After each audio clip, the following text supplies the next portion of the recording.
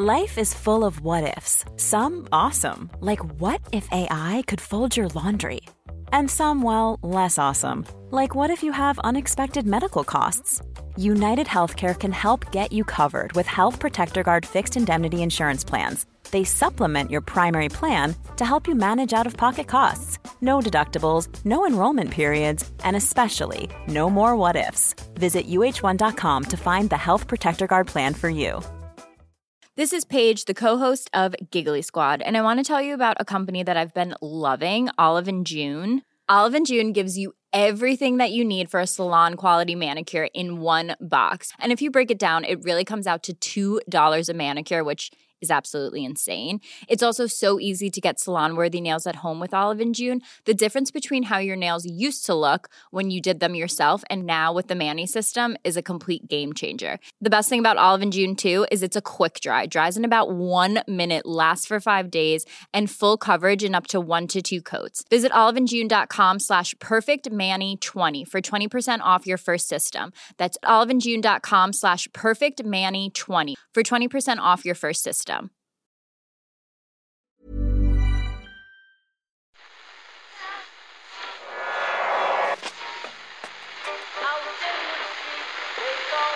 form is that? That's the second time it's gone off. They never go home, those boys. That's... Yeah, they have asked for that, really. You can laugh. It was the World Cup. I'm a little bit of an idealist, but having said that, I want to be like me.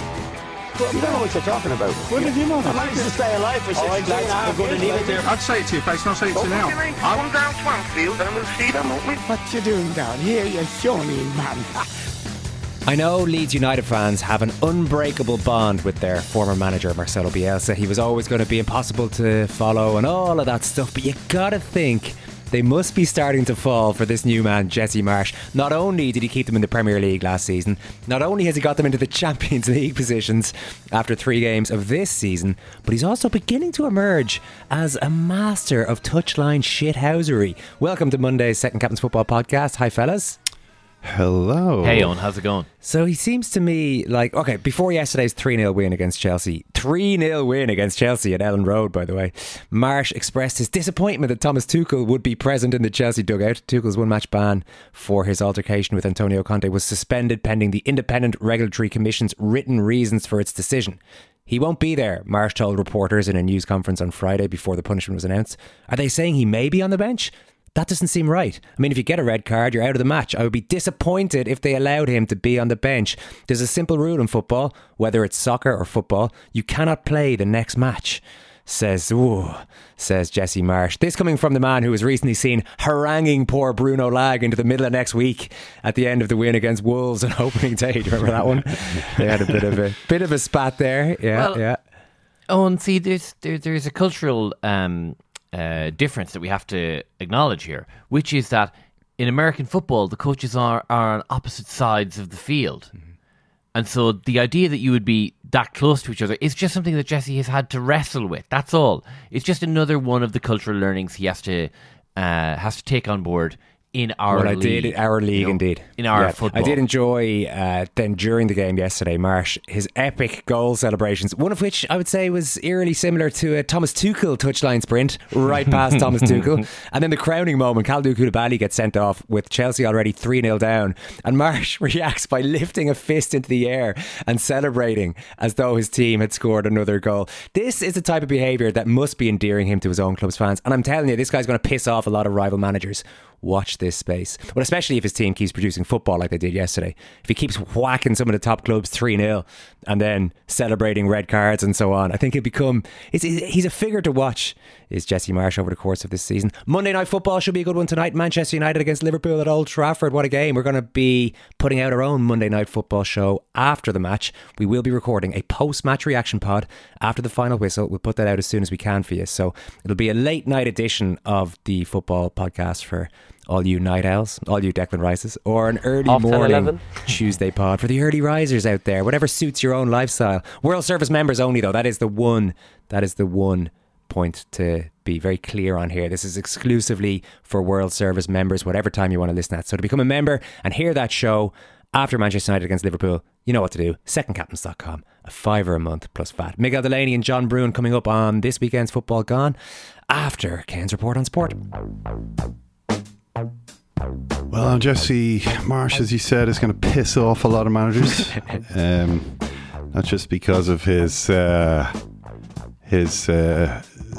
arguably abrasive demeanour. He has an abrasive demeanour. He does. You know, he's polite, very affable in pre and post match interviews. That's why it's kind of surprised me. It's just taken me a while to actually fully realise the alter ego, the touchline ego, the touchline alter ego, I should say, of Jesse Marsch. It's interesting to watch. He comes not to play, Owen.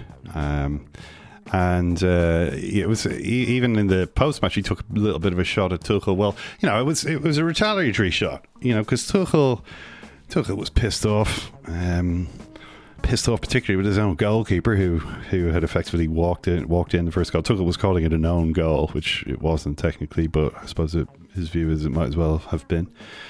Letting himself get charged down by Brendan Aronson, who said afterwards, Americans can play football too. So Aronson and Coach Marsch have established a pretty proud US soccer beachhead in the Premier League. And I think he's going to piss off just on what he said about Tuchel. Tuchel basically was saying, or Tuchel was confronted with the running stats, which was, you know, Leeds outran. Another thing that Jesse Marsch is proud of, nobody outruns us. Leeds had run further than Chelsea, and Tuchel kind of sarcastically was like, well, you know, I think a lot of you people sort of make this mistake. You know, you see the running, you think, well, it must be to do with pressing, but, you know, you got to think about what actually happened in the game. You know, goal number 1, bit of a mistake. He said about many. I don't think it's important to talk too much about these types of mistakes, and then he continues to talk about the mistake. That's unlike. But then there was a header from a free kick, and then, you know, there was a sort of a late one when Chelsea had sort of degenerated into a rabble. Nothing to do with pressing, nothing to do with systems, simply to do with details, individual mistakes at moments in games. With the way we set the team up, we try to have more chances. We had chances, we didn't take them. They took theirs. We made mistakes, and that's it. When this was put to Marsch, he said, "Well, he's entitled to his opinion, but I thought the way we set up dictated the whole game." And I think you have to sort of agree with Jesse Marsch. Absolutely, of course. Chelsea played badly and Leeds pressured them into playing badly. There's always a bit of both. I think but I mean, I'm not surprised that Tuchel is being a little bit sour. And they did sort of run them off the field to an extent. They looked really energetic. I mean, it looked like Bielsa before everything kind of went south. You know, obviously things under Bielsa became like the players kind of, I don't know if they lost belief in what they were doing. I mean, they were still sort of running around, but like the light in their eyes had gone out. You know, they sort of didn't really feel as confident that they were going to get. You can only lose 6-0 you know, so many times. You know, there's only so many sort of 4 or 5, 6 goal thrashings you can take before it begins to sort of seep in, and you begin to wonder, am I really that good? And so they're in a pretty good place now, Leeds. And I think that one of the main ways that Jesse Marsch is going to piss off other managers by making them look bad. That seems to be the problem at the moment, because we're going to get on to talking about some of the underperforming teams. Leeds are obviously, I guess, an overperforming team relative to expectation. I mean, that win against Chelsea has got to be Leeds' best win in the Premier League for, you know, since before they were relegated. You know, I mean, they beat Man City, but they beat Man City in a game. That I remember that being a lot of fun. That was huge. I mean, I can remember Leeds United fans being pretty happy with that one, to be fair. It was huge, but again, it was, first of all, it was empty stadium. Secondly, it was City have already won the league and this is 2021, April 2021. City were kind of, had shifted focus to Champions League. And they won 2-1 with 10 men, which is a phenomenal result, obviously, but it was it was one of those games where you scored the 2 chances you get and miraculously survive, whereas this was like dominating and destroying Chelsea, who are, don't forget, Leeds United's historic rivals and hated enemies. Maybe not quite as much as Man United, but certainly not far behind, and certainly a lot ahead of Manchester City. So yeah, things are going pretty well, and a lot of owners, chairman are probably going to be looking at their sluggish teams and going, why can't we do that? I mean, I can't name 2 players in the Leeds team, and yet they've just beaten Chelsea 3-0. Why can't we do this? I'm thinking a certain Manchester United manager might want a little bit of that. Well, I'm not sure. I'm not sure he needs to worry yet about Jesse Marsh. I don't know. I've just been watching Casemiro's institutional farewell, as it's called, to Real Madrid. In which consists of him giving a long and tearful speech. As he stands in I guess the press conference room or some function room at the Bernabeu with all of the great and good of Real Madrid assembled to bid him farewell, and it's like it was like a Viking funeral, where they set fire to wooden raft and push it out onto the lake and watch solemnly as the flames consume. Except that in this case, Casemiro is going on a new adventure, not to Valhalla, but to Old Trafford. And from the flames will burst forth the phoenix of a renewed Real Madrid midfield, paid for by Manchester United, as Casemiro tearfully makes his way north into the northern gloom. Laurie Whitwell reports that Varane was on the blower to Casemiro the whole time, saying, "You've got to come. I'm really lonely. Please come." I don't know. I thought you were going to say it's a great club. We're moving together in the right direction. We don't know the content of their calls, but what he also reports, perhaps more pertinently, wages similar to 375 grand a week. David De Gea. Package worth up to £140 million. So that's the package. The package includes the transfer fee, which is, as high as 70 million. I'm sure there's a few clauses. So remember, people used to have issues with players in their 30s. They wouldn't give them more than a 1-year deal, and you don't pay the big. I think Casemiro is 30 now, isn't he? He's 30. He's 31 in February. Which I'm not. Listen, I think conditioning has changed, and there's in football, and there's every chance they could get some good years out of him. But just the thoughts of paying that kind of money and those kind of wages for somebody in their 30s was not really the done thing for a lot of clubs. There is this sort of question. I mean, which remains to be seen. I mean, you see the respect that Casemiro has held. I mean, it was a really a sad but also happy day in the history of Real Madrid as they bid farewell to a great warrior. I mean, this guy's won 5 Champions Leagues, which makes him one of the most decorated players in the history of this club, and clearly a popular player and well regarded, and has played an important role for that team. He now joins a very different team in a very different league. And you saw Kalidou Koulibaly for Chelsea, right? What did Kalidou Koulibaly keep doing? Grabbing people who'd run past him and throwing them to the ground, going, "Oh no, you got to making me look really bad." And eventually he did this too many times and got sent off. Koulibaly is someone who has joined the Premier League team from a slower league in his 30s. And that can sometimes be a difficult transition for players. Casemiro is obviously going to do the same thing, and I mean, he is. It's a tricky one, right? This signing, because I think basically it's not good, but in the short term, immediately, I think it is good. He will improve the team. Is that what you're saying? Yeah, I think in the short term, immediately, it does improve the team. I think he is a better player than they have in that position at the moment. Certainly his record suggests this, and it's good to have a very experienced player who expects to win. This is all good, but on the other hand, I just think to myself, like, look what Real Madrid have been doing. Like, Real Madrid have signed Camavinga and Tchouaméni, and United have paid for them to do that. Why do Man United not sign this type of player? you see what I mean? It's like, why are they the ones who are buying someone else's former great player rather than sort of building their own team? Also, they were trying to buy Frankie de Jong for a long time, and they've just bought a very different type of player from Frankie de Jong. Was that always part of the plan? Do they always mean to buy a Casemiro player, or have they simply bought Casemiro because he was a high-profile player who they could actually get? And then there's the fact that, okay, Casemiro you've got the adaptation issue. We'll see how he does, and I can't see why he wouldn't be good, at least initially.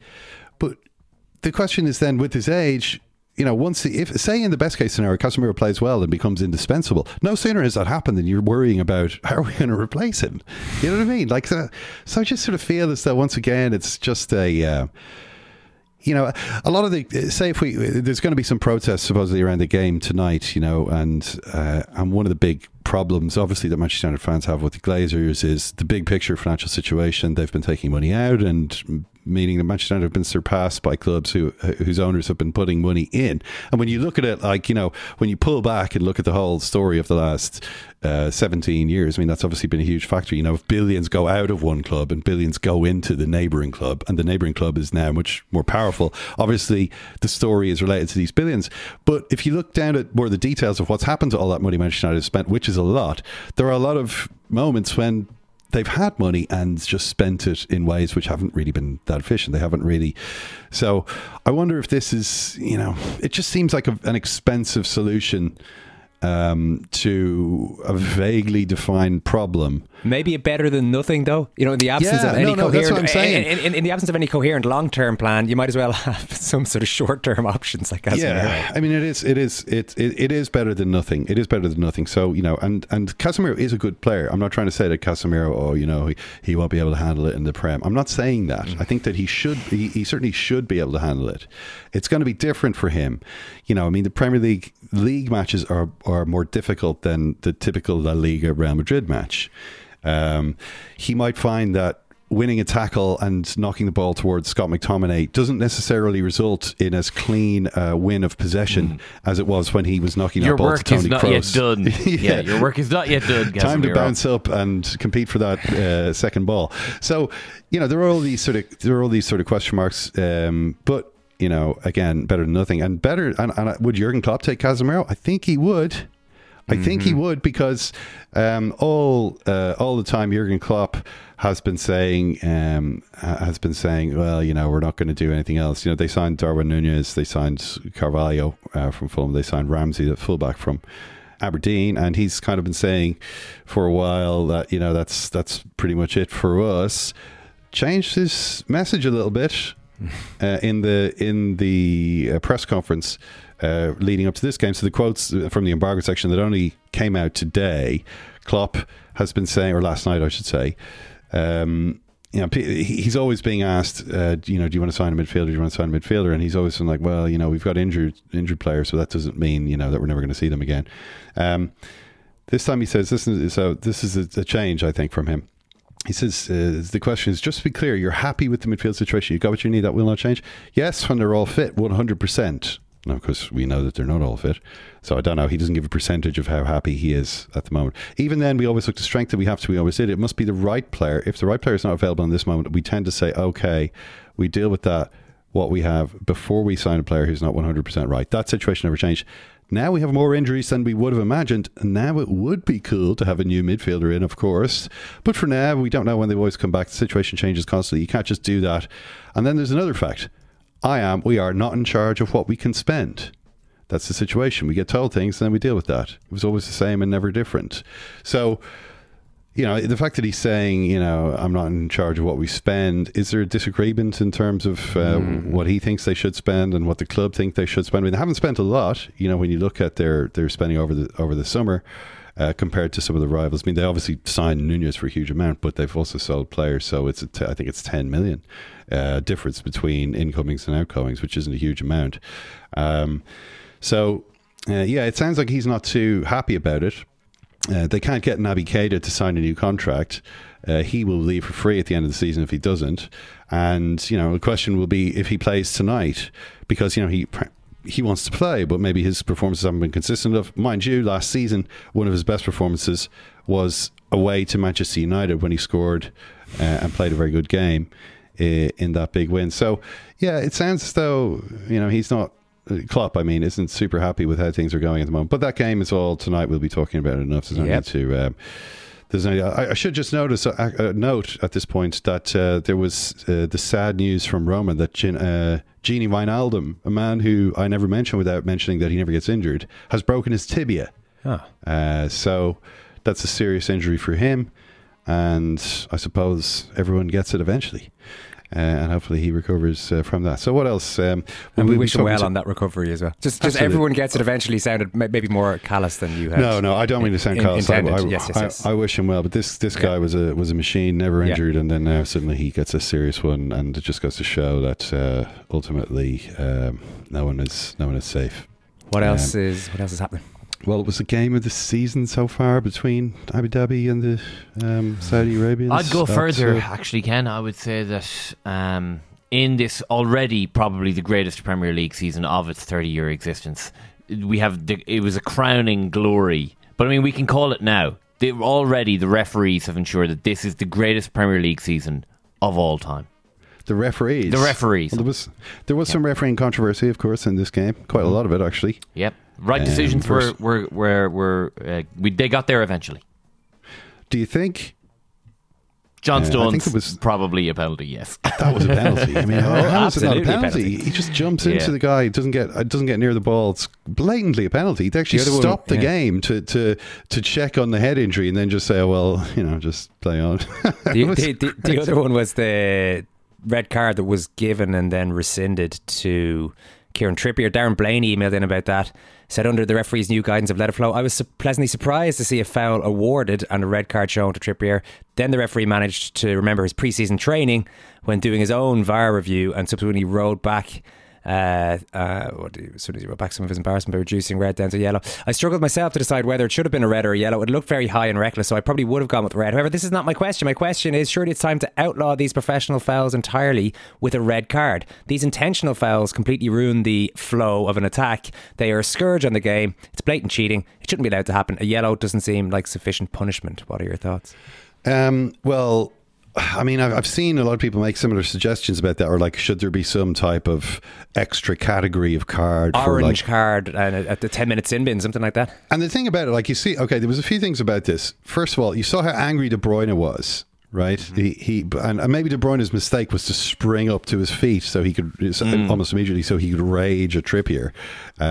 Maybe if he had pretended to be more injured, the VAR would have said, "Is that worse than it looks?" I don't know. De Bruyne, he's too honest for his own good, perhaps. But also the way that Trippier was so, Trippier afterwards was like, I told, I'm not that kind of player who would injure someone. I was trying to telegraph that, and but I want to win. And so he was completely unashamed of what he basically was like, well, of course, I just did it. I mean, the calculation is I'm taking a yellow card. I had to do it. He was in on goal. Which makes it sound like, well, should this be a red card for a professional foul? But of course, there were players there. I mean, he was in a dangerous situation, is what Trippier meant to say. I don't think that you need a new category of card. I just think punish these with yellow cards. Actually do give the yellow card. Actually do give the booking. And if you book players for them, you'll find that it quickly. But the thing is that these fouls aren't even booked a lot of the time. The Trippier one is always going to be a card because of the spectacular nature of the foul. He's diving across at full length and he brings down a player who's in at full charge, and it was clearly a major incident. I don't think it was a red card. The referee thought at first, I think, that Trippier had caught him with his studs, and that would have been a red card. That he'd come in from the side and studs up, and yeah, I think that would have been a red card. But if you look at it, Trippier does clearly trip him with the minimum of force that he can use, using the outside of his boot, and it's a trip. Now it is high; it's pretty high. Is it dangerous? I don't think it actually was dangerous. I mean, clearly, you knock someone down who's running at full speed. They could, I don't know, break their wrist. I don't know. Things can happen. Everything is a little bit dangerous. Fall, yeah. But I don't think the other thing that Trippier could have done. I mean, I remember the famous Wayne Rooney sending off. There's a question for you, actually. How many red cards did Wayne Rooney get for Manchester United? 5. 4. 4. 2 were for dissent. One, he threw the ball away in rage. One, he sarcastically clapped a referee who just booked him and got a second yellow card. Yeah. And then the other one, he elbowed Pepe in the head. Elbow, forearm. He definitely made arm to head contact. So that was in a preseason game. But the other one, the kind of most, the one that always sticks in my mind is the one against Stuart Downing, where Rooney had like lost the ball in midfield, or was in midfield. Stuart Downing runs past him, and Rooney just chops him down in a kind of a Trippier-ish way, and the referee sends him off. But the thing is that what Rooney had done was actually booted Downing. Like it was a similar type of tackle, but he had kicked him like he as though he was kicking a football. He had kicked Downing to make him go down, whereas Trippier kind of extended the leg and tripped De Bruyne, so he didn't impart any extra force. You know what I mean? I think for that reason it's in a different category. The way that he was so sort of proud of it, not proud of it, but like clearly was like, of course I shouldn't have been sent off, did make me think, there is something about the unashamed cynicism of it that is obviously not great. But I do feel as though if referees actually enforce the rules, then the existing ones, I mean, then you wouldn't need to start thinking about like introducing extra types of cards or making that an automatic red card. Just make it a yellow card, and then if they do it again, send them off. Then it is a red card. So yeah, I think that system would work. The game itself was pretty good, though. It was a good game. I mean, how long has Alan Saint-Maximin been the best player in the world? Like, when did this happen? Like, it was like watching Ronaldinho and fast forward. Yeah, the interview afterwards is pretty good. With himself and Kieran Trippier, where Trippier was basically trying not to say, why can't you do this every week, not just when highly paid clubs are watching you tear them apart. Oh, I missed that. Was that kind of obvious as they were speaking to each other? Yeah, I thought it was because that is the underlying thing about St. Maximin. And Shearer even said it last night. If he could do that every week, and I suppose if he was doing that every week, like you're saying, Ken, he would be the best player in the world. The point is, he does that some of the time. But it's absolutely phenomenal. If he could do it against Man City, then. I mean, if he was doing it against the worst teams in the league, but not against Man City, then you'd say, okay, well, that's his ceiling as a player. But if he can do that against Man City, then there really is no excuse for him not to be one of the best players in the league.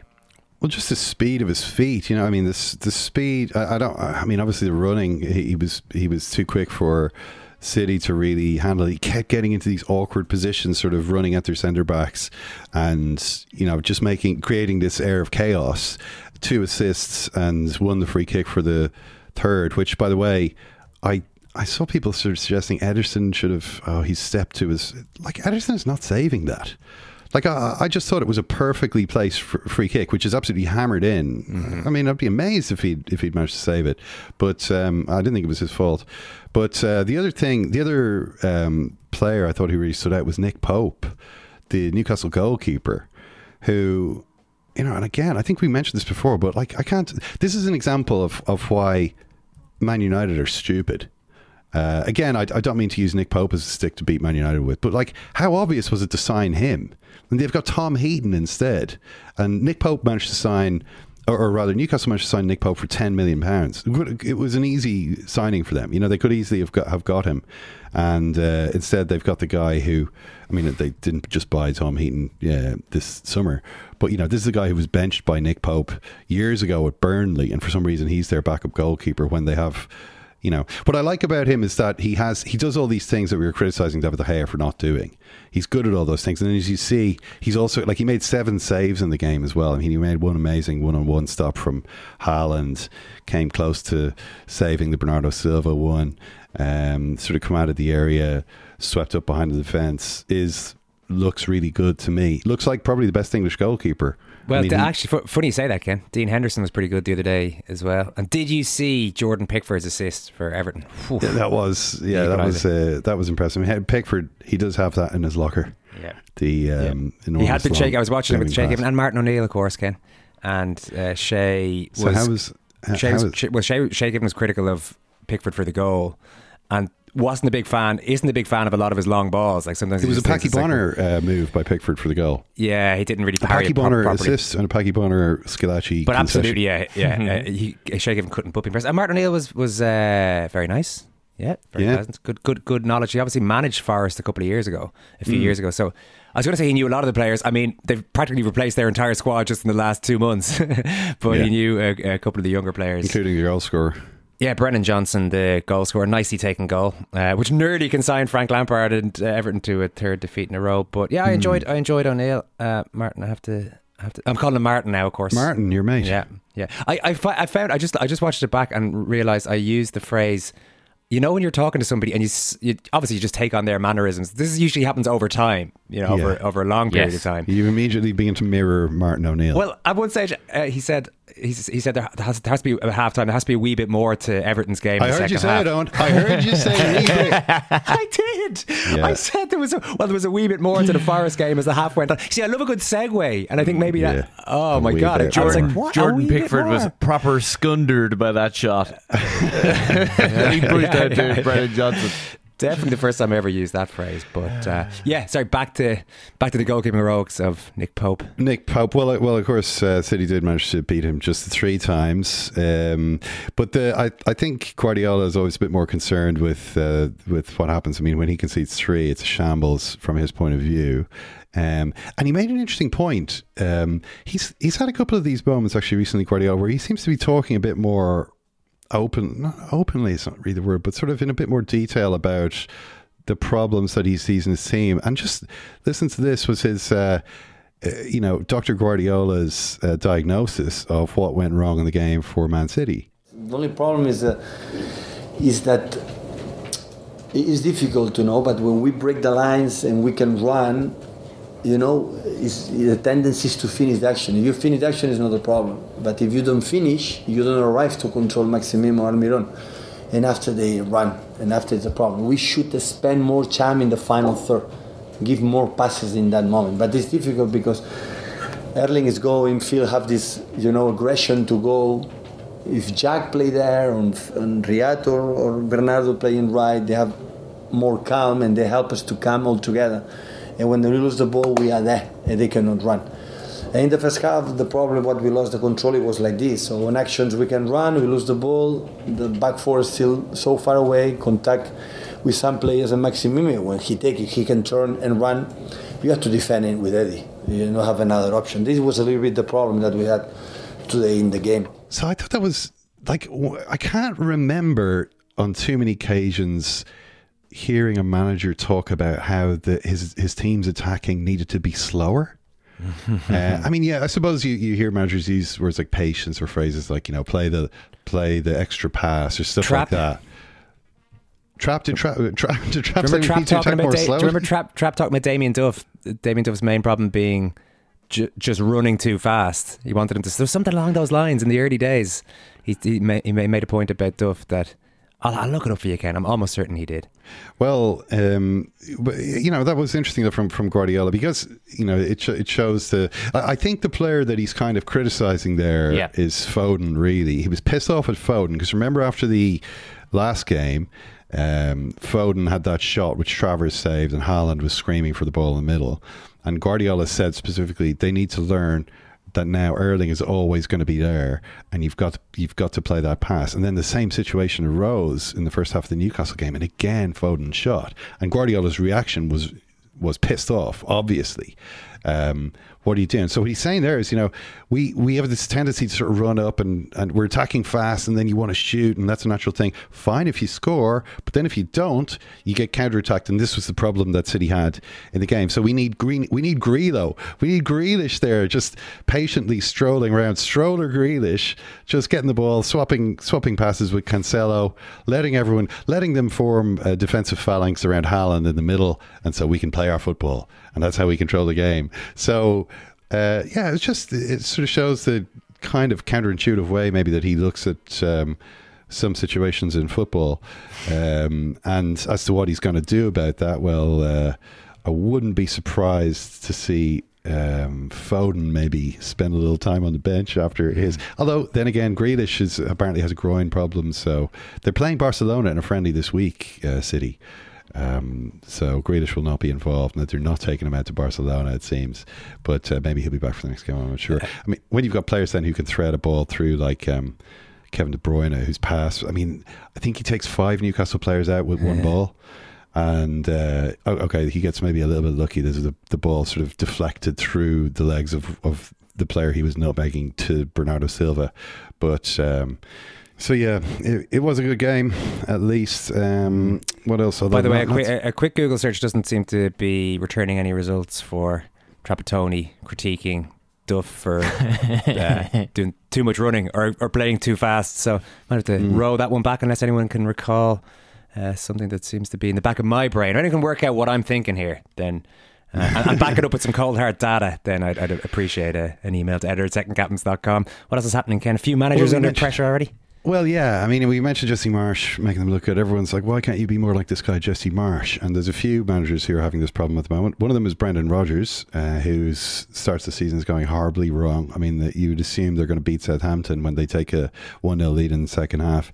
Doesn't work out that way. They're also have Wesley Fofana not involved because he's not in the right frame of mind. And Tielemans also on the bench, not for injury reasons. And then they lose to Southampton, who have been themselves not having a great start to the season. This is going really wrong really quickly. Really wrong really quickly. And I don't know. I don't think it's a comfortable situation for Brendan Rodgers to be in. And I'm not sure how happy Leicester are about the whole situation either. But there are also big problems for Steven Gerrard at Aston Villa, who again lost. I mean, we've talked a little bit about Gerrard's whole stuff. That stuff with Mings, where he kind of busted Mings down to private and then had to put him right back in the team because the guy who was meant to be his replacement snaps his Achilles. That's not good. They then lose to Palace. Zaha again, another brilliant finish by him for the first goal. A bit of whining about the referee doesn't conceal the fact that Villa are being outplayed by Crystal Palace, a team that don't have the kind of resources that Villa have been investing. Again, Villa have been investing resources in players like Coutinho, who was on the bench for the start of the game. Now, this has become a kind of a controversial issue for Gerrard, who reacted last week to a question about Emiliano Buendia. Buendia was the record signing of Villa, and then Gerrard decided to bring in Coutinho, who basically plays the same position or certainly a very similar role in the team. And the question has to be whether these two guys can play together, and if not, then the question has to be, why have you invested a lot of our money in someone who's replacing someone we just bought for a lot of our money?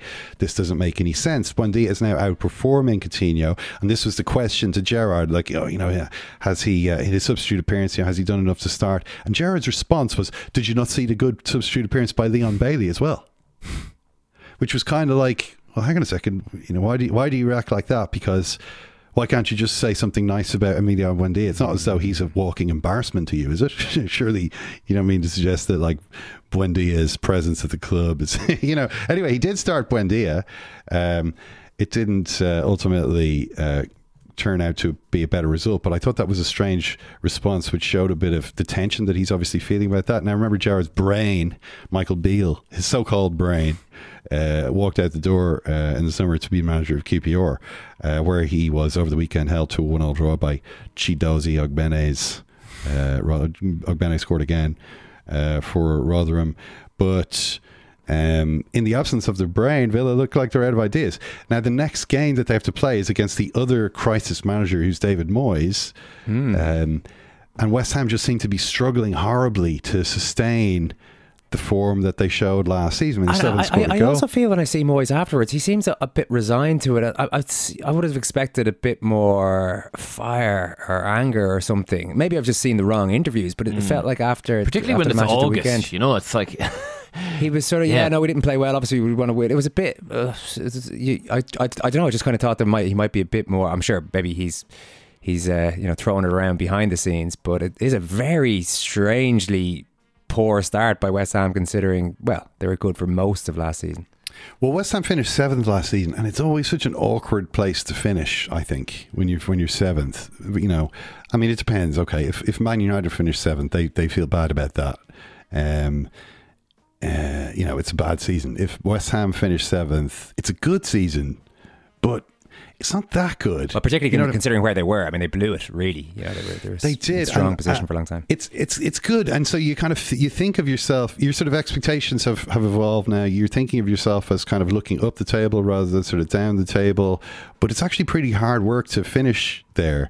And West Ham's style is a hard-working, attritional, kind of is grim to emotionally charged the word style of football. I don't think it's as fun to play that way as it is to do what Leeds are doing. You know what I mean? I feel as though when you're asking a team to play a style where they run a lot, and not the squads are all different, and some squads rather are more suited to it than others, and Leeds have have been for a while, have had managers who want to play this type of football. But I just feel as though it's more exciting to be part of that. Whereas West Ham started off the season by saying against Man City, all right, play through us if you can, and then they easily did. You know what I mean?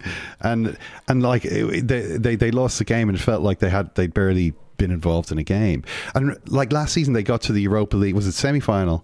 And were disappointed to lose in the way that they did. Felt they could have won that competition, which would have been just a massive achievement for the club. Don't forget the ref game. Yeah. Robbed. Oh, the ref and the ball boy, of course, who Moisey ended up kicking the ball at. And I'd actually forgotten about the ball boy. Yeah. Well, you know, and then it's like, oh, we got to do it all over again. And I kind of feel as though there's a bit of a sort of a weariness about them, which is a very bad thing to have at this point of the season, and suggests to me that whoever loses the game between Aston Villa and West Ham, and maybe even actually whoever wins the game, but certainly whoever loses the game is going to be in trouble pretty soon. I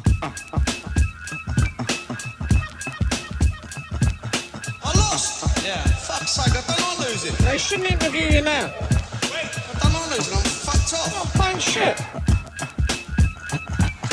You get me in 10 minutes, I'll be all right. They shouldn't interview you now.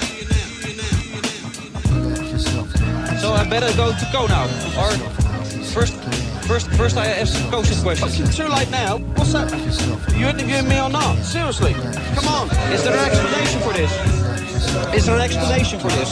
You could be my mama and I'll be your boy. Original rude boy, never am I coy. We know you as a very good dart player. I'm not playing shit. Fuck's sake, I don't like losing. But is there explanation for that, or? No, of course it's not. Of course it's not. How do you prepare for the last match then?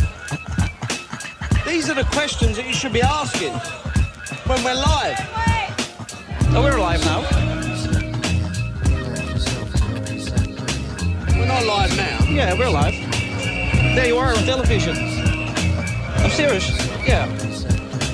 Why wasn't I told? Sorry? Should have been told. Oh, I thought you know. Well, I'll prepare the same. If I win, I win. I cannot keep playing like this. This is no good. When our Premier League season previewers, John Bruin and Miguel Delaney, are back on together after 3 rounds of matches. Hey, John, how are you? I'm okay, Owen. Thanks for having me on again. Good man. Miguel, how's the form? Not too bad. Feels like a pretty exciting start to the season, Miguel. There's a lot of fast and furious football, and already Liverpool and City are dropping points. Yeah, some great moments and games, some brilliant storylines. Actually, I mean, I was at the Brentford United game last week, and I think I've said this a few times now, but that 25 minutes is one of the most astonishing spells of football I've ever seen, which of course feeds into Monday night's game. And yeah, and as you say, the one thing that felt like it could be missing from this season was maybe the sense that we could have a proper title race. But at the very least, I suppose, City have dropped points in the sports washing derby. Well, even if it ends up, John, being Liverpool, and we'll see with Spurs, even if it does end up being Liverpool and Man City, I think we'd all prefer a season where they're both getting beaten now and again, or at least drawing games now and again, rather than one of those ones where they're both impeccable. And everyone talks about how well-oiled both of these machines are, but everyone gets kind of bored with it after a few months.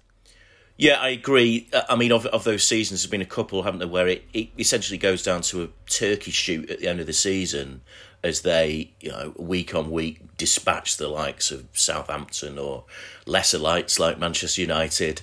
And it has been exciting. I saw Liverpool's first game of the season. They were ropey, shaky, just as they were against Crystal Palace. And I only caught the last 15 minutes of Manchester City as I was at West Ham yesterday, but then watched the highlights. And City looked open, which, the Pep Guardiola isn't able to lock down games as he might like, or he wasn't able to lock down that game. Well, that means that we might have the beginnings of an exciting season. Miguel, whatever about your concerns over the origins of the wealth of the owners of the two clubs involved in that match yesterday, hell of a game of football between Newcastle and Manchester City. You got to say that, surely. But I do have to say though, like when you're watching a game like that, it's impossible not to keep thinking, well, this is the entire point of why they've done it. It's so we go, isn't this great? This is what it's all about.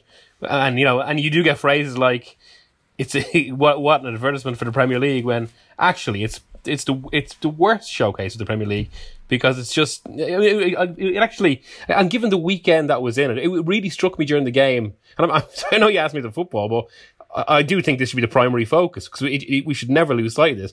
But it really struck me during the game then. You're watching this between Saudi Arabia and Abu Dhabi. Then in the middle of it all, on the other side of the Gulf blockade, which is one of the primary reasons all this is happening, you've got an ad for Qatar 22. And all this, of course, after the Joshua fight last night. And I do actually, with both of those teams, it's increasingly agitating me to just purely talk about the football, because there is a political purpose around here that does ultimately take away from the football. What do you think, John? What do you think? Are you at a stage where you can watch that and just be amazed by what you see, or are you the same as Miguel? Does it all seem like we're missing the larger point by talking about how amazing Newcastle were, and Haaland scoring and missing chances? Well, I hesitate to say this in the presence of Miguel Delaney, the fighter for truth and justice, but yeah, I find myself drawn into games like this. Maybe I'm a sucker for it. Listen, we're at this point, aren't we? It's 30 years of the Premier League. We've had this big celebration recently. Why was the Premier League set up? The Premier League was set up essentially to make more money for football clubs that had been failing businesses and wanted to modernise. Well, 30 years on, how do you continue to keep the flow of money? Well, who has the money in the world these days? It is those states, and those are the people that are ploughing the money in for their own ends, and with several moral questions against them. So we have to... Can we accept that? I'm minded to agree with Miguel that we can't really, but when watching that game, you are reminded that there are some brilliant players in the Premier League, and that, if we're to take Newcastle.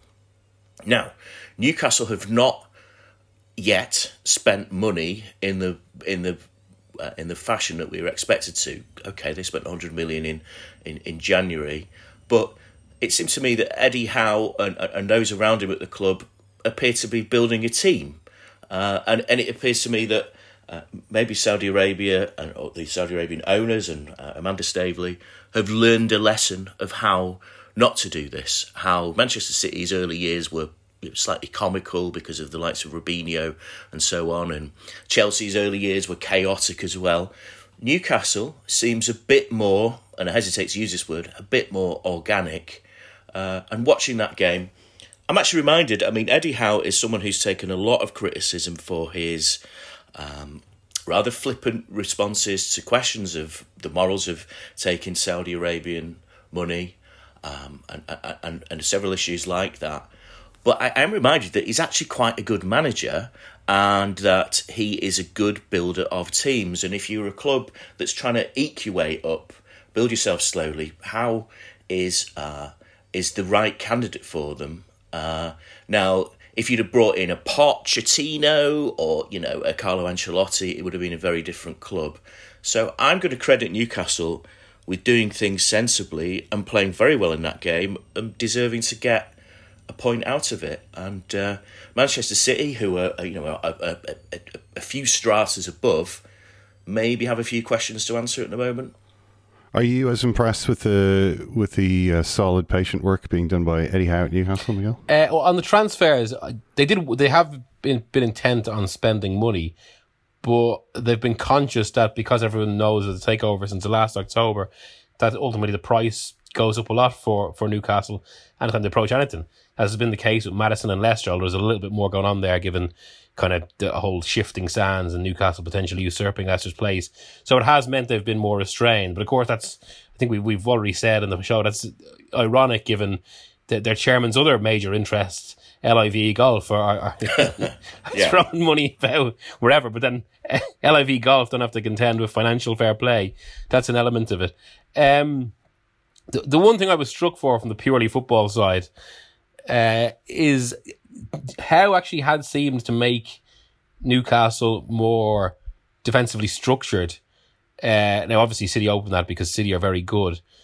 But I'm sorry. I genuinely just find it difficult. I think it's not just that it's either of these teams. It's both of them together. And what Miguel, this was. What more can you say? Like, you know, on one sense, like, you know, it's happened. They've come in. There was a lot of commentary around it. And as I said, you know, the Saudis are talking about going for the Olympics now, and that they ultimately want to host an Olympics. And as I said, we're going to talk about that in more depth. But even to feed my own kind of curiosity on this ahead of having that chat later in the week, what more do you think there is to say about it now that they're actually in there and the football is happening?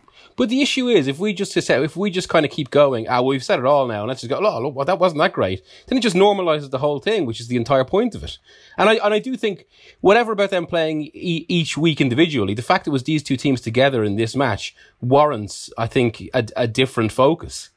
We're sort of left with no choice, though. Like, if if you want to talk about the football was Saudi Arabia against United Arab Emirates. But I mean, are we getting to the point where the discussion around this shifts, given so look at what's happened with LIV Golf, where they're persistently hammered about taking the money and getting involved. Now it is a different level because it's a competition just set up for the purposes where these are long-standing clubs that have basically been used by these regimes. But at what point does that change? Well, I think it's already changing in Live Golf, right? I mean, you know, in terms of like the difference with Live Golf is that they've also got this other institution, the PGA Tour, which is a sort of a direct rival. So the PGA Tour are kind of obviously have a direct interest in attacking. In sustaining the attack, as Gary Neville would say, against Live Golf. You know what I mean? Pointing out that they're sort of suing them, and they're obviously trying to stop them from taking all the golfers.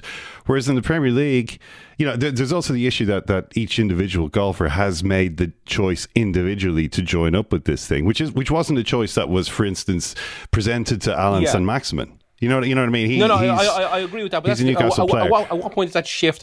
Because with City as well, for basically, let's be fair here, for about 8 years, the whole, no one was really discussing what the ownership actually was. It was just accepted. It was kind of just, Sheikh Mansour, a lot of money, and aren't they changing the game? And it was only really around 2017, 2018, with the work of people like Nick McGeehan, basically, and specifically, I would say, football leagues that this started to become like the coverages started to become much more acute, and people were attuned to the reality of this. Whereas with Newcastle, obviously, it's been such a major issue from the start, and hence there's been so many questions of how, because no one can really turn the other way in the same way. Because City, to be fair, had kind of been normalised, whereas with Newcastle, it's been in everyone's face so much that that suddenly it does shift it a bit.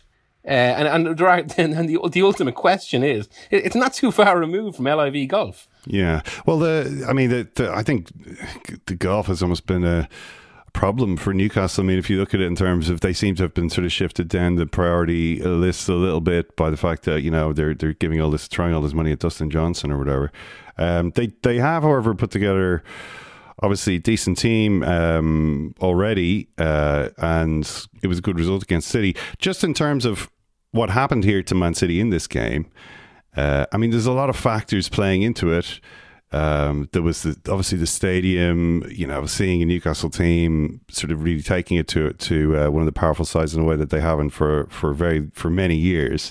A lot of sort of excitement and emotion. And City did look rattled.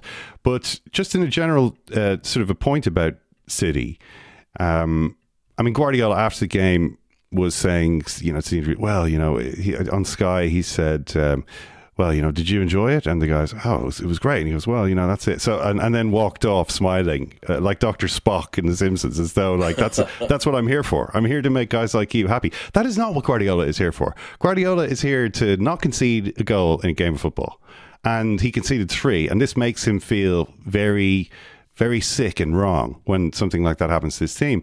And I just wonder, is there evidence that maybe there's a kind of a structural change in City this season? What I'm saying is Erling Haaland going to get the blame for Man City conceding 3 goals because they have an empty midfield now? Well, I mean, what does Guardiola most want from his number 9s usually? It's to drop back in and form a kind of an auxiliary midfielder to overwhelm the opposition when when they're not there, which is why so many of them have to compromise their role. Whereas Haaland obviously isn't going to do that in the same way. You can see it in his touches, and I suppose it does create this issue where suddenly there's a gap, or at the very least, City's midfield is much more open, as we saw yesterday. John, what do you think? What happened to City on the pitch? I think I've heard a few managers say this. I think they're a bit. They're not quite warmed up for the season just yet. I think they're a bit off it, and I get the impression that Newcastle are not. That Eddie Howe's. I mean, I'm going to praise Eddie Howe. They seem well drilled. The thing that Ken talked about, the spirit in the stadium. Just watching the footage of St James's Park, with its very high stands, it looked like as it used to be regarded, back in its 90s golden era, a cathedral of football, and it looks like it is a difficult place to go for opposition. Midfield does appear to be a problem. I mean, obviously, Newcastle have a very good player in there, Bruno Guimaraes, and Gundogan scored, but I'm not sure he had possibly the best game. And as Ken says, there is that gap at the front. Haaland is going to do one thing for you, and he's going to do it very well. He's already got 3 goals in 3 games. That's a sort of Robert Lewandowski-esque output that's expected of him. But the thing is, Pep Guardiola expects more from players than that. We always thought that this was going to be a season where Manchester City might take a while to gel because of that, the addition of Haaland, and because of the departure of a few other players. And this was one of those games, and they were caught cold again, as I say, by an opponent who appeared motivated and really wanted it. And as I said, when I watched those last 15 minutes, I realised that the score was 3-3. Manchester City had come back into it, and you expect that Manchester City are going to win 4-3. But I didn't see that in the last 15 minutes. I thought some of Manchester City's passing was poor. I thought Newcastle looked like they had chances to get away. Actually, what mentioned before, Alan Saint-Maximin had a brilliant game and absolutely tore Manchester City apart, making runs through the type of spaces that you'd expect a Guardiola team to close down. Miguel, when we had that chat before the start of the season, Tottenham figured quite highly in terms of the only team that might challenge City and Liverpool. But did we miss the bigger story that's potentially going to happen this season? Arsenal with Gabriel Jesus, who looked just a completely different beast after 3 games. I mean, it did build up a little bit in pre-season, I suppose, just some of the momentum. I think we even mentioned in that show about how they'd noticed that Jesus was actually a much better player than they thought for Manchester City. Yeah. And I think there was always a sense that Arsenal were going to start well. The fixtures have been forgiving, so there should be that context, but they've been very good within those fixtures. And I suppose there's still an element of unknown about it, in the sense that we don't really know how the battle for top 4 is going to play out, because Chelsea have gone from a great performance one week to a really bad one yesterday. I'm sure we'll get onto that.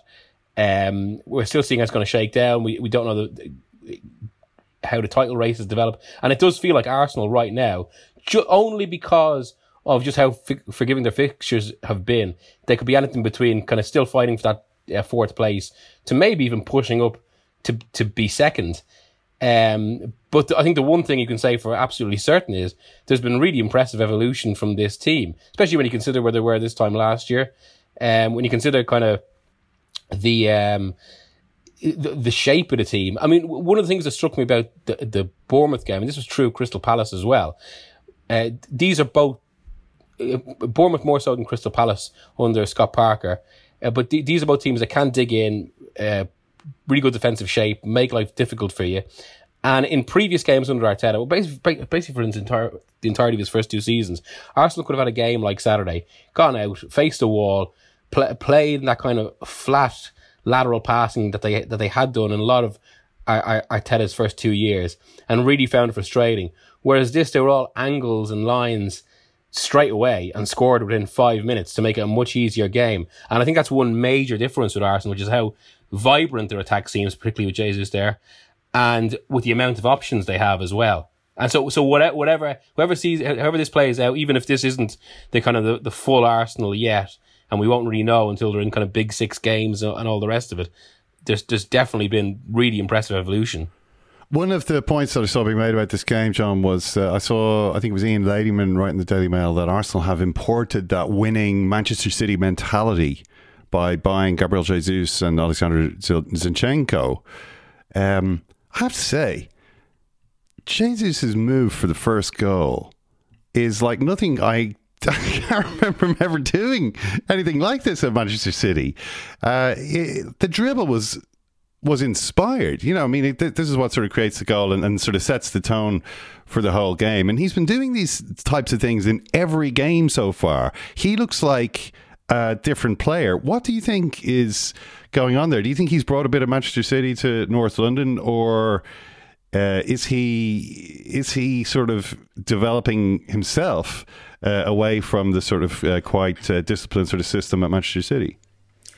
I think he's brought a bit of Gabriel Jesus to Arsenal, in the sense that I remember talking to you chaps 5 years ago or so when he had just joined Manchester City, and rhapsodising about how talented this guy was.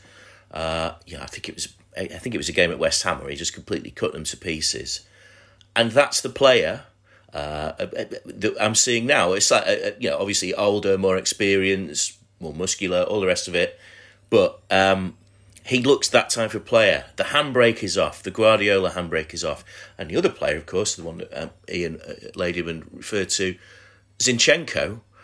Who was, utility man at Manchester City, rarely given much creative responsibility because he had players like Kevin De Bruyne around him.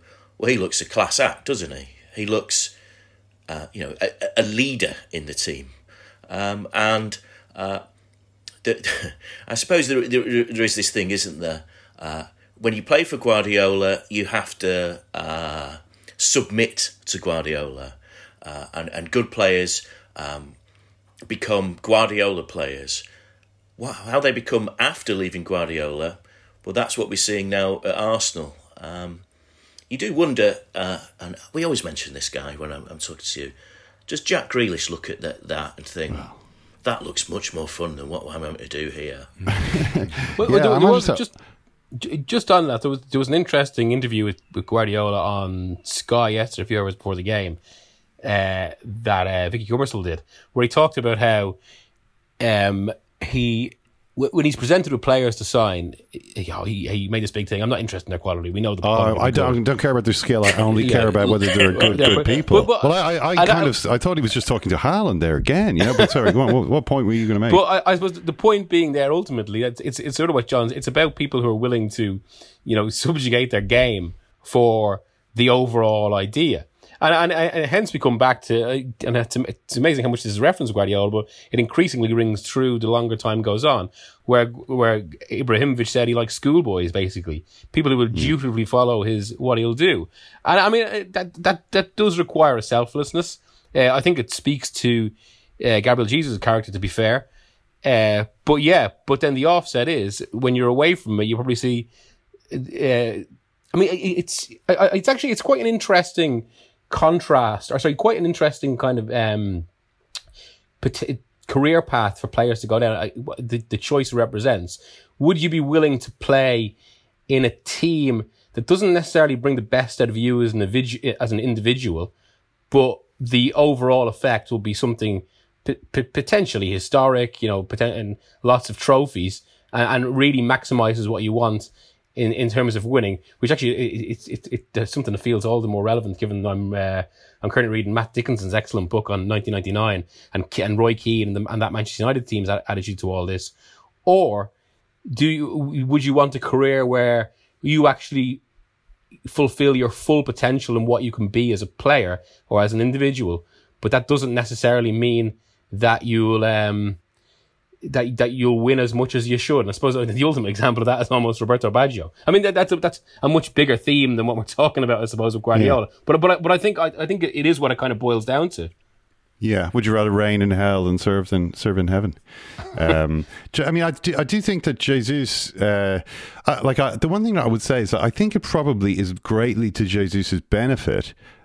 Even if he wasn't sort of producing dribbles like that when he played for City, because it's like pass the ball. We pass the ball. There's a player in a better position. Pass the ball to him. Don't do that, because ultimately that's stupid. I think that the experience of five or six seasons or whatever it was altogether at City, of being sort of drilled in that, is greatly to his benefit. Like a sort of, he's like someone who's been classically trained in music and and now wants to be like a pop star. You know what I mean? But like there's this kind of. I mean, I think it can maybe be it can maybe be both things. Both he has learned a lot from City, but now is actually able to express himself more. Sorry, we could talk about Gabriel Jesus all day here. I see Arsenal have been linked with Pedro Neto again. The question, though, at this point is there is another player who has undergone this same path as Gabriel Jesus, who's Raheem Sterling, and the game for him at Leeds didn't go that well. He actually scored quite a nice goal, which was ruled out for offside, but generally was just part of a Chelsea team that was swept away by Coach Marsh's Leeds. Thomas Tuchel was there, uncomfortably close to the proceedings and able to witness it all, and it really seems as though I saw there was an amazing stat from Opta. Thomas Tuchel's, this is his 60th game in the league, so they let in 17 goals in the first 30 games and have let in 34 in the last 30. So something really has kind of slipped away there. And I mean, we can point obviously to the fact that recently like a bunch of their defenders just walked out of the club, which is obviously a problem, but clearly it's been a longer term problem than that. So why do you think Tuchel seems to have lost control, or Chelsea seem to have lost the control they were able to exert on games in Tuchel's early time there? I was at Chelsea on Friday listening to Thomas Tuchel talk about this Leeds game. And what I found interesting about it is that we barely mention the Leeds game.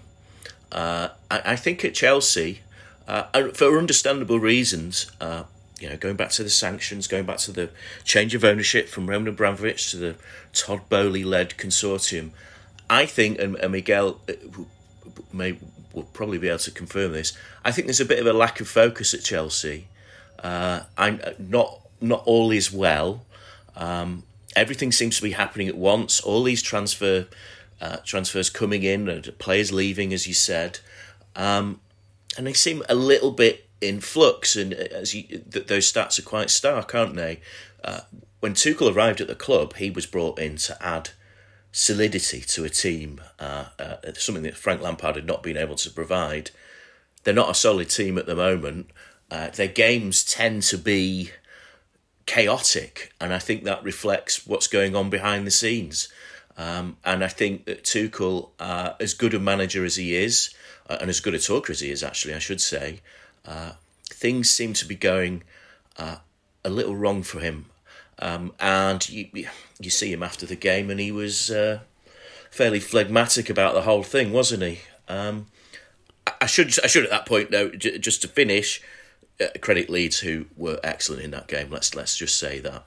Just on that as well, I also think that's relevant to why they were so good against Tottenham. And to be honest, like, their first half performance against Tottenham, I'd almost put as one of the displays of the season so far. But I think that's because it was almost like Tottenham gave them an easy thing to focus on. It's a local rival, a team they always beat, and suddenly there was all this sort of talk that Tottenham are going to do them. There's going to be kind of a shift in London. And it was just a very easy thing to rally for, to show them who's boss. They put in that performance. It ends the way it does, with more chaos, as John refers to, more distractions. And then essentially means they go into this Leeds game undercooked. Yeah, although, did you see Wolves in the first half against Tottenham? Yeah, they were excellent, weren't they? They looked absolutely incredible. I mean, they totally dominated Tottenham, is what I'm saying. And when you see, I mean, Chelsea are have similar, or Wolves rather don't have players on the level of Chelsea, in most positions. Although they do have a lot of good players. I mean, their front six against Tottenham was all Portugal internationals.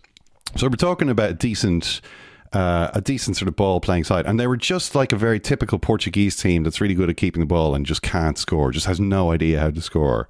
And eventually Tottenham were able to get the goal and win the match. But the combination of that, of the experience of that first half and what happened to them at Chelsea, I'm talking about Tottenham here, does make me wonder if this Tottenham team, if I've been among those sort of blind to their failings a little bit. Like, this is a team which is, Conte is obviously a very good manager, particularly in finding ways to win individual matches and sort of getting that sort of real kind of knife between the teeth attitude from the squad. And they do have good defenders and they've got a good attack, but the midfield gets outplayed. And maybe the system doesn't have enough players in the middle. You know what I mean? They've got this kind of great structure. They've got the three defenders and the wing backs and then the front three. But the bit in the middle is a problem based on their recent matches. And this, a team that gets dominated in games for long periods like that, it's hard to see a team like that winning the league. I have to say, I've actually been slightly surprised with how lax Tottenham have been, because they've probably in their 6 halves of football so far, there's probably only been 2 halves, I think, where they've been particularly convincing or look like what everyone said they should be, which was the second half against Southampton and the second half against Chelsea. Now you could point to kind of traditional line that this is just it's a team getting results when they're not particularly playing well, that it's gradually coming together for Conte. But certainly, it was a phrase I used at the start of the season. They're not yet the small war machine that he's spoken of in the past. That they're cranking along a little bit and getting out of it with some kind of big artillery shots, mostly from Harry Kane, who saved them twice now. And I mean, you could point to kind of some individual drop-offs at the moment. It could be, like, Son is a big one in that regard. It could be maybe that a lot of teams have, because of the World Cup, they've come back quite early. It's possible that that's had an effect. But also, I mean, they're still 7 points, level with Manchester City, 2 behind Arsenal. So they've grounded out. But yeah, I think it's just surprising from the different perspective. I think everyone expected much more momentum from and much more conviction to the Spurs team right now, given all the talk going into the season. Miguel, you're on your way to Manchester after this conversation, I believe. What are you expecting to see there tonight? I mean, it's at the point where it could genuinely be anything. Bar maybe a convincing Manchester United win in which they play in Eric Ten Hag's glorious ideal. I think that's the one thing I would rule out. Well, I'm looking forward to the big Ten Hag interview that they've been flagging. Actually, this guy, was it Neville and Carragher, I think, sat down with Ten Hag. So that it'd be interesting to see that full one. But sorry, Miguel, go on. But I mean, one of the most captivating moments of the game is probably the first time that David De Gea has to pass out from the back. Because what's going to happen there? What's that going to say? Given how difficult they found it against Brentford last week. And it does create an interesting dilemma for this game in the sense that, I mean, Ten Hag is obviously trying to implement a greater overall ideal here, which takes time, takes patience. You can draw parallels with Pep Guardiola 6 years ago when he immediately dropped Joe Hart and insisted to John Stones to ignore everyone in the crowd, just keep playing the ball from the back. But even that City, they had a much greater grounding in all this than Manchester United now. Where with Manchester United now, it's if, and I think this is actually true, it's if some of them have never played in this sort of system before. Certainly not as a group. Which is remarkable. So they're much further back along the educational process. And when you hear kind of coaches talking this way about games, that one of the rationales is always that you have to play through these games, no matter how challenging they are, because this is how you truly learn a system. But of course, United don't really have that luxury, because if we try and do that tonight and get hammered, then we're really into, a crisis goes to whatever the next step is from a crisis, because it could get really ugly, which means it just feels like the logical step tonight is to just do a Mourinho. Well, they're not going to do that though. But equally, Liverpool can't do what Brighton and Brentford did to them. Liverpool have got different strengths, but they're not going to do what Brighton and Brentford did, which is sort of rain down high balls on the left side and not do any build up from the back themselves. And well, maybe in a way this kind of suits United more, you know, to play against opposition like this. And we've seen the fact that obviously Liverpool themselves haven't really hit peak form, I'd say, so far this season, John. I mean, you saw them looking fairly rickety at Fulham and all that. You know, the sort of like desperation is a hell of a drug in football. You know, I'll never forget Ireland against Czech Republic after Ireland lost 5-2 to Cyprus. And we played against the Czech Republic, who were then pretty good. You know, they'd just been in the Euros final not long previously. They had Jan Koller, and we had Paul McShane, and they absolutely, you know, I still remember that as, like, you know, in football, a team that's really determined to, you know, show that they're better than recent results is capable of raising it. Did the Czech Republic not beat us that night? It was 1-1, Owen. Kevin Gilban scored, and then almost immediately Paul McShane made his only mistake of the night in allowing Jan Koller to turn I recall McShane. But 1-0 was a good result, Owen, in the context of the time. I get you. Yes, John. Well, 1-0 would be an excellent result for Manchester United. You've got to say that, haven't you? Yeah. Well, you said I did see Liverpool look rickety against Fulham, but I was sat next to Miguel at Brentford, and I think I said to you that I'd witnessed the worst Manchester United performance I'd ever seen at Crystal Palace at the end of last season. The only way is up, John. Yeah. And okay, so the approach you're asking for, Ken, is some sort of Alex Ferguson on steroids motivational level from Erik ten Hag, almost like a revisiting of United ending Arsenal's 49-game unbeaten. Remember that game where they essentially kicked them off the pitch? And then the game against Chelsea when Fergie was under the most pressure I can remember. Darren Fletcher scores the winner. That type of, you know, great night where Old Trafford gets behind him and roars the team straight through to this win, and everyone celebrates, everyone's back together. This is Manchester United, and we're back. But this is not that Manchester United. And in Erik ten Hag, I see a technocrat whose communication level, particularly in press conferences, listen, we can't speak to how he comes across to the players, but when we look at how the team are playing, it doesn't appear his message is getting across, does it?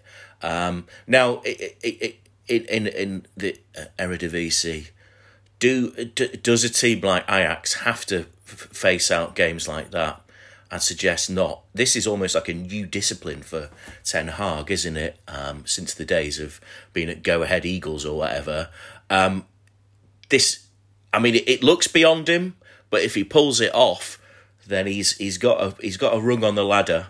I'd be very surprised to see it. I think he's going to have to, if he can play on Liverpool's own self-doubts about themselves, because the mood music I get from Liverpool so far this season, there's a lot of doubts. There seems to be a rather over-obsession with officials and stuff like that when the team actually isn't playing that well. If this was a different time, and it was for Manchester United, and maybe under a different regime, they might look at this Liverpool game and think, we can get at these. But as I say, this isn't that Manchester United. Okay, enjoy the game, John and Miguel. Thanks so much. Thanks, lads. Cheers. Life is full of awesome what-ifs, and some not so much, like unexpected medical costs. That's why United Healthcare provides Health Protector Guard fixed indemnity insurance plans to supplement your primary plan and help manage out-of-pocket costs. Learn more at uh1.com. Quality sleep is essential. That's why the Sleep Number Smart Bed is designed for your ever-evolving sleep needs. Need a bed that's firmer or softer on either side? Helps you sleep at a comfortable temperature? Sleep Number Smart Beds let you individualize your comfort, so you sleep better together. J.D. Power ranks Sleep Number number 1 in customer satisfaction with mattresses purchased in-store. And now, save 50% on the Sleep Number Limited Edition Smart Bed for a limited time. For J.D. Power 2023 award information, visit jdpower.com/awards. Only at a Sleep Number store or sleepnumber.com. It's a beautiful summer's day. The breeze is stupendous. Would this podcast be even more stupendous without ads? Without ads? Ads. If so, then join us for daily commercial-free shows at secondcaptains.com for just €5 a month. I don't know what you're talking about. I'm not bumping them up. I'm not Irish. I'm just saying my observations. They are amazing. Stupendous. It was an interesting point made by Miguel there early in that chat, just about people saying that Newcastle Man City was a great advert for that's brilliant about the Premier League, and Miguel feels it's the exact opposite, that it's a prime example of sports washing doing its thing. It's something we'll pick up on in much more detail later in the week. We're going to do a piece, I mentioned this to World Service members last week, with Martin Ziegler, chief sports reporter of The Times. He's been writing a lot about what the Saudis are doing. In fact, their sports minister, the Saudi sports minister, said yesterday that the ultimate goal is to host the Olympics. So there's a lot going on there between Live Golf and Newcastle. Did you see Gianni Infantino at the Joshua game? The Olympics. Infantino was at the Joshua. He was sitting next to Mohammed bin Salman. Yeah, well, there you go. Yeah, so pretty high profile placing. Strand to things there. Ken, quick Manchester United Liverpool prediction, please. Whoa. What's going to happen? I think a show of defiance. A show of defiance from Manchester United, and a fighting draw. You don't sound convinced by that, but I thank you for your... I actually thought you'd just run out of energy there. You completely... No. You were like the guy trying to finish the triathlon in that YouTube clip there. That's basically what you were.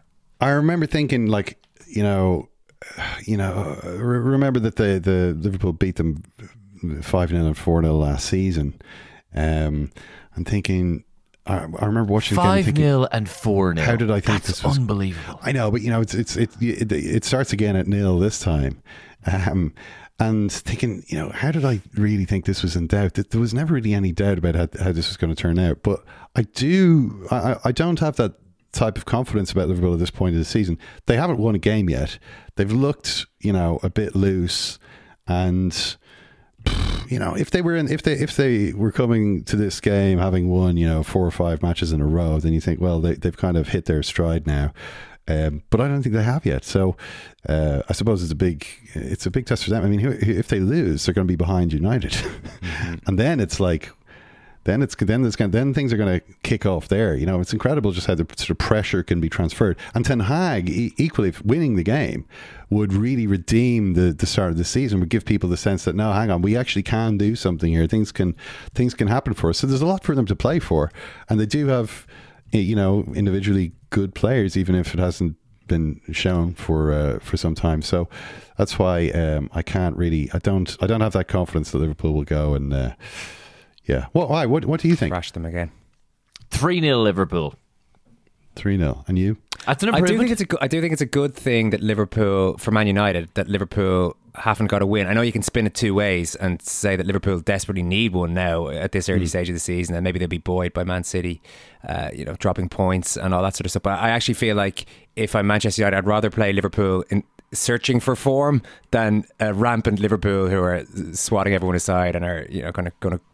Like, I remember that, whatever, I can't quite remember what I was thinking before the 5-0, but I remember before that 4-0 last season, it was just guaranteed that Liverpool were going to hammer Man United that day. That was the sense that I remember everyone having before the match. Whereas I don't quite have that now, even though Man United really established sort of form lines going into that. United have just been having a terrible time. Liverpool were going for the league and had been winning. So, that's not really the case this time around. No, so I do still think Liverpool will win, though. If you're going to push me for a prediction, Kenneth, I often push you. I'm going to say, why not an amazing game, like a 3-2 or something like that? I'll say 3-2 Liverpool. We'll see what happens there. Thanks, Murph. Thanks, Ken. Thank you, Owen. Thank you, Kieran. Thank you, Ken. Thank you, Owen. Post-match reaction show available for World Service members only. So join up now on secondcaptains.com if you want to become a member and hear that one. You'll also hear all our podcasts ad-free if you become a member of the Second Captains World Service. And of course, Second Captains is a part of the Acast Creator Network.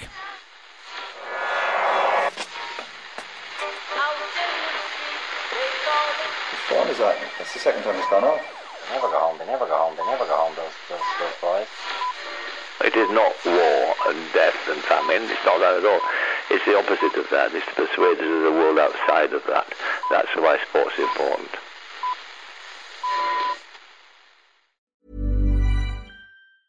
Mom deserves the best, and there's no better place to shop for Mother's Day than Whole Foods Market. They're your destination for unbeatable savings, from premium gifts to show-stopping flowers and irresistible desserts. Start by saving 33% with Prime on all body care and candles. Then get a 15-stem bunch of tulips for just $9.99 each with Prime. Round out Mom's menu with festive rosé, irresistible berry chantilly cake, and more special treats. Come celebrate Mother's Day at Whole Foods Market.